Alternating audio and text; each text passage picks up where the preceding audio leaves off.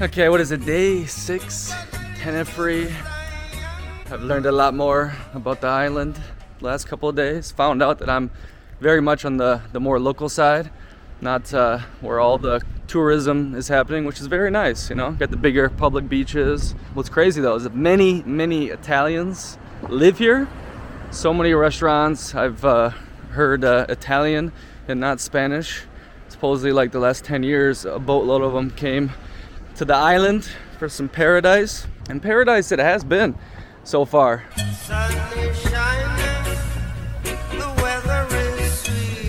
Another amazing thing here is not been a bad weather day. It's always been 75 to 80 with a slight breeze, sun is shining. Sun's not too harsh either. I burnt a little, but nothing too bad. I only wore sunscreen on my face, my body I haven't put none on. It's been totally doable.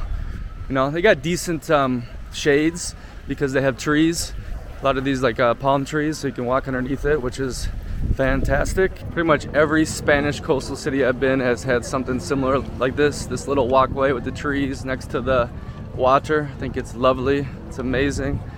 Get nice views, get the breeze out the ocean, and Hakuna Matata. The great pro to a touristic area, or if you're staying near one, is you can get everything you need. And I was lucky enough to finally get my hands on that new Seiko GMT. Woo! I was waiting for it in Poland, but they couldn't get the shipment in. I think it was like, I paid about $400, and you get like a GMT movement, which is awesome, so I can track time back home, which is huge for me because a lot of the business I do is on that time zone. I just like Seiko a lot. The history behind Seiko, disrupting the whole Swiss watch companies, almost making them go bankrupt with the courts and whatnot. I just love that bold attitude by them. Plus, it's just a super reliable watch. Looks clean, looks nice, and I'm not worried if I get robbed, you know? When you live in this kind of lifestyle, you can lose a lot of things, you can get in some trouble, and it's not really the smartest idea to wear something that's 10 grand on your wrist, not even more. The Rolexes are going for like 30 now, which is crazy. So, Seiko, you're amazing, and it was good to scoop this deal while I'm here, because like I said, in a tourist type area, it's tons of shopping. Everything you need is around the corner.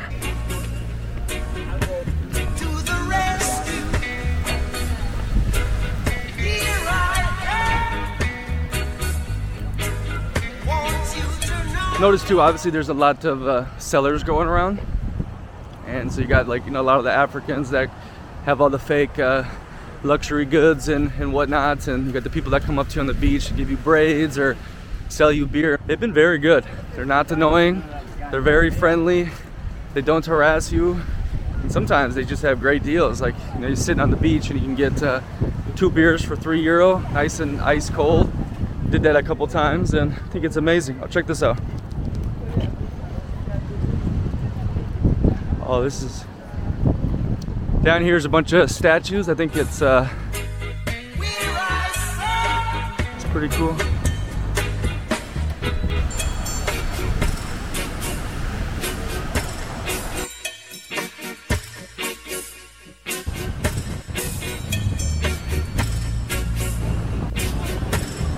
If you're not following the Instagram account, you got daily content. I just posted a reel recently comparing summer in Italy and summer in Spain, which has the better vibes. I think anyone that's going to travel there or live there definitely want to check it out.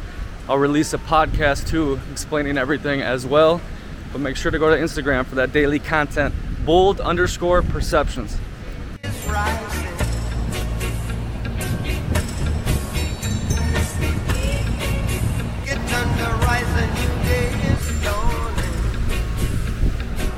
Yeah, I think this area south of Tenerife, it reminds me a lot of Playa del Carmen. Obviously bigger, but like on Playa, you got the 5th Avenue, you got the beach where it's just full of tourism, but behind that, you find a huge nomad scene, local scene.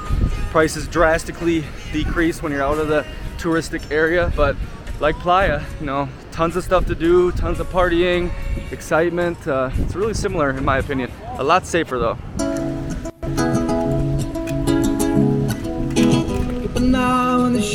Uh-oh, we got van life here. Shout out Joey Bradley, Mr. Living for a Living. Where you at?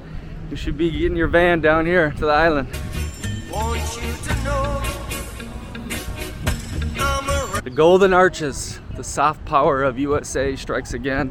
Always amazes me seeing all these American restaurants everywhere. Craziest time was when I was in Pisa. And there was a Subway guy dressed up, spinning one of his signs to eat Subway. It was crazy. A historical landmark like that, and you got the fresh sub guy throwing his thing around.